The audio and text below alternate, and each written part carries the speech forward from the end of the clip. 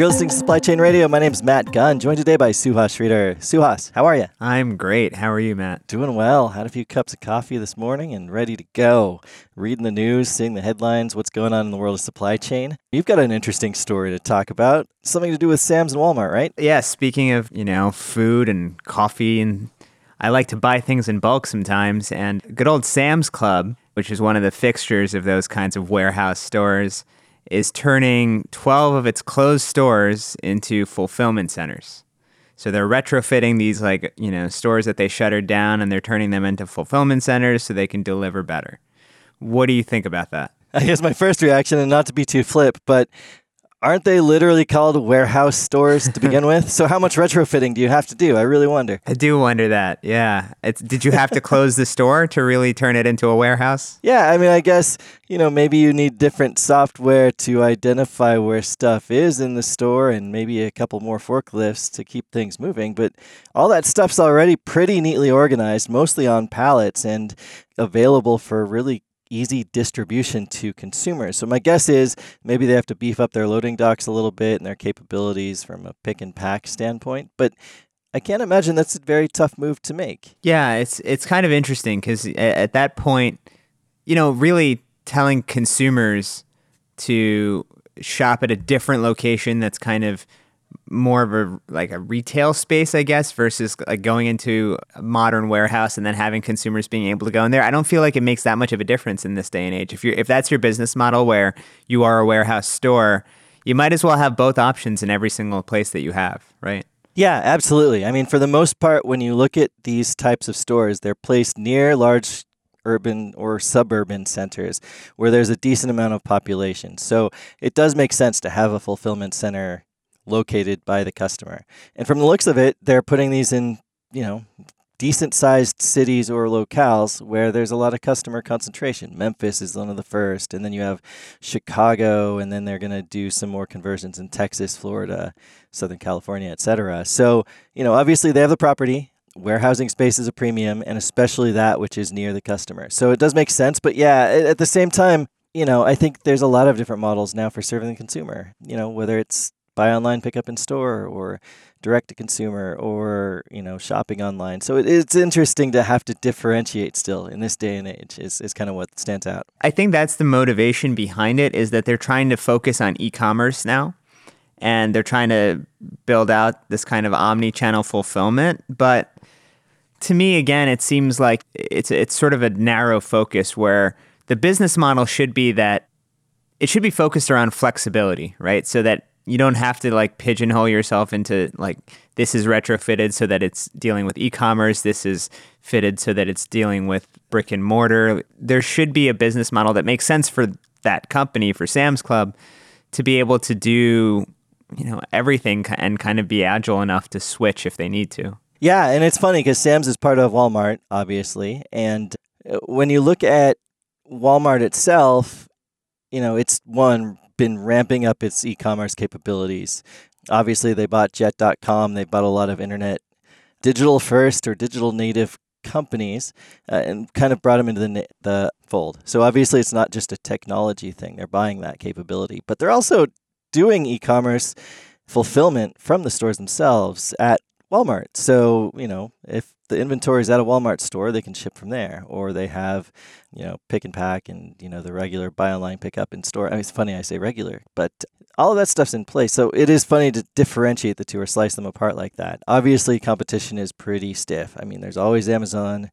There's the startups like Box.com. So I do kind of get it. But yeah, it seems like the nature of stores is to become more flexible rather than to continue to wall each of them off. I know we like to always get back to Amazon, but to me, if you're looking at the different ways that Amazon continues to shorten that time to customer, it is with things like Prime Now or with delivery where you can pick up your packages at a Whole Foods.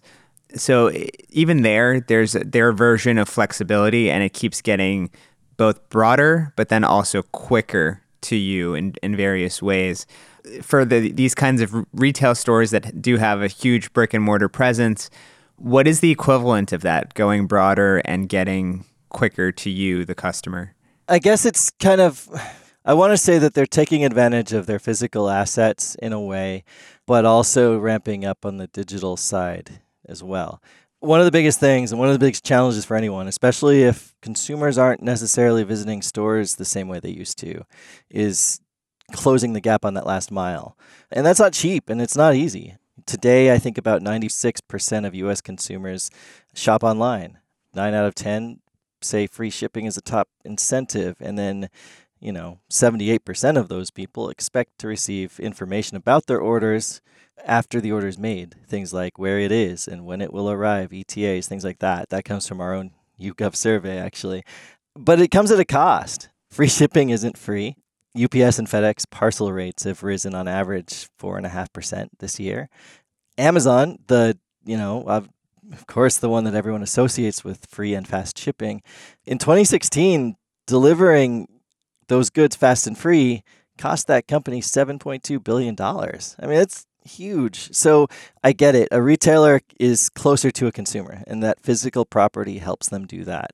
And it makes a difference potentially as well. Do you think we'll get to the point where there are certain retail stores that come up, like new retail stores, I guess, that are brick and mortar, but they kind of act almost like consignment shops for some of these just e-commerce only retailers right now? So if for instance, if there's a clothing brand that's just making clothes online and selling to you directly, they could potentially have their goods be there in this consignment place, but then so could Amazon or so could anyone else that's online, almost like a shared work, like a WeWork kind of space, but for online resellers to get closer to the customer. I love that concept. I don't think that we're too far from it. I mean, another Walmart property, Bonobos, is famous for its kind of showrooming model where, you visit the location. It's not necessarily a store, but they do have inventory so you can feel the fabric and try on and make sure it fits right and even order from the store, but you're not actually taking home anything from the store itself, at least none of the major pieces. That's all shipped to you, sometimes surprisingly fast. I have seen in a local mall, and I think this was probably put on by the mall, where they had like a little corner during the holiday season, like in a empty store front, because, malls have those, where they did actually have a bunch of internet first brands kind of doing that. I think especially in America as shoppers, we like to see and touch and feel things and experience them, make sure they fit. I personally, and I don't know about you, but there's nothing worse than waiting for a product, finding out it's the wrong thing, and then having to send it back. It's just extra work.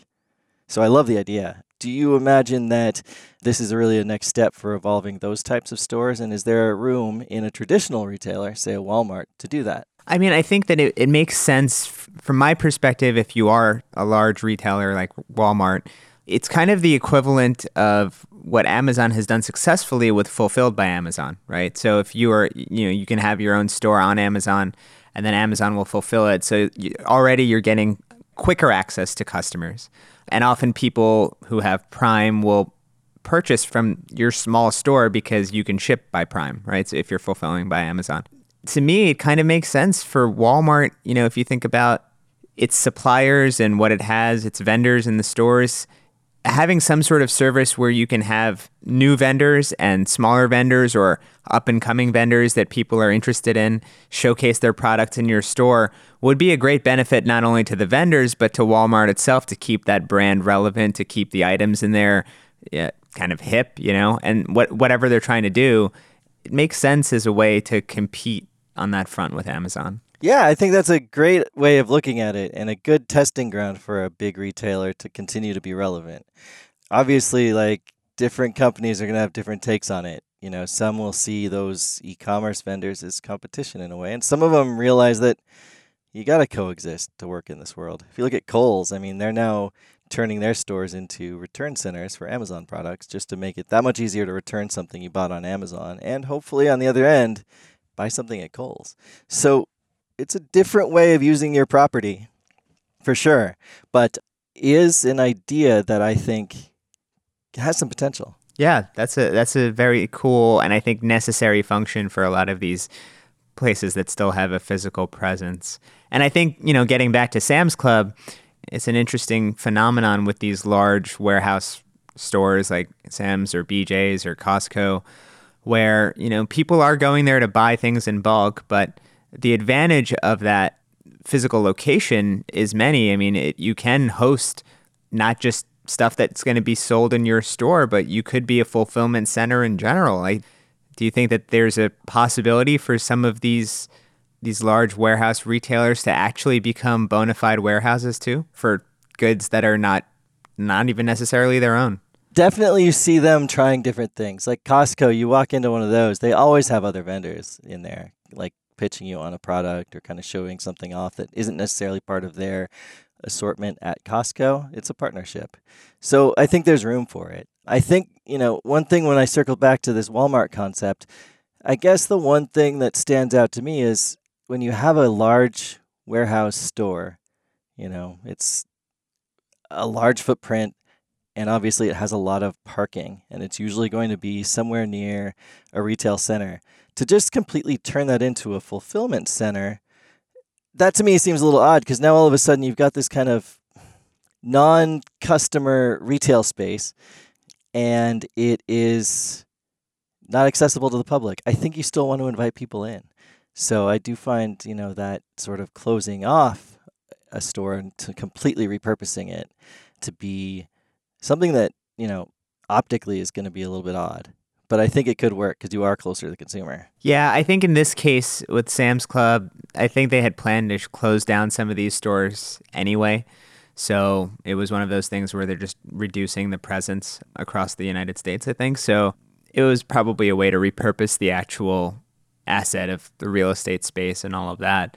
But yeah, I mean, I think that it is an interesting point in that if you consider the store beyond its actual physical building space, but those different things like parking spaces and proximity to other stores, I think often retailers don't factor all of those things into the locations.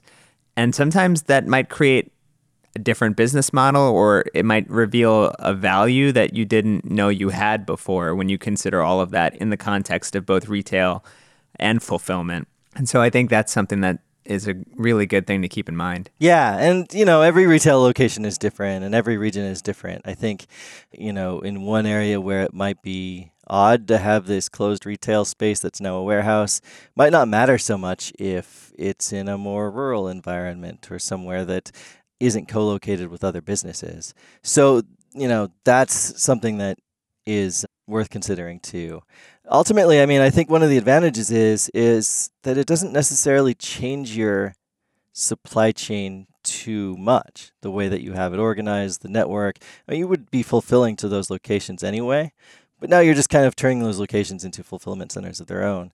So, it in a way, that large bulk order can still go to those locations, and then you have staff on the ground that makes those e-commerce orders that much closer to the customer and cheaper, hopefully, than delivering from somewhere far away. Yeah, that's a good point. I mean, the way that all of these things are heading, it is becoming these micro networks connected to larger networks that are spreading across the entire supply chain. So whether that's, with Amazon's network, where it's a huge company, huge locations, but then smaller locations that distribute from those, and then individuals who just work sort of like Uber drivers for Amazon that put all of these packages into a truck, and then during their work time, they go and deliver things, right? So I think these kinds of micro networks are going to become the future of all of this kind of fulfillment. So I could easily imagine, different small mom and pop shops even becoming fulfillment centers on a small scale if they are connected to this larger technology network. Yeah, absolutely. When you do have everyone connected, it does make the process of, inbound supply chain and that last mile fulfillment that much easier. And I think that's something that you got to give a lot of credit to some of these retailers for trying to do. Obviously, there was a reason why those stores that Sam's Club had closed. But if you're able to make the most of that real estate and keep it as a customer-centered portion of your supply chain, then that might be a win-win. So, exciting to see what happens next. For sure. Suhas, any other thoughts as we close this one out? No, I think it'll be interesting to see where all of this goes. There's a lot of different business models being tried out, and I think that there isn't a silver bullet for everybody, but I think that we're in an exciting time. Yeah, absolutely. I think that the pressure is on, and the businesses that are experimenting and trying new things now are the ones that are going to survive as new competition and new ways of buying and receiving goods continue to appear for consumers. All right, this has been another episode of Supply Chain Radio. Suhas, as always, it's been great having you on the show. Find us on iTunes, Spotify, or your favorite podcast network. Thanks for listening.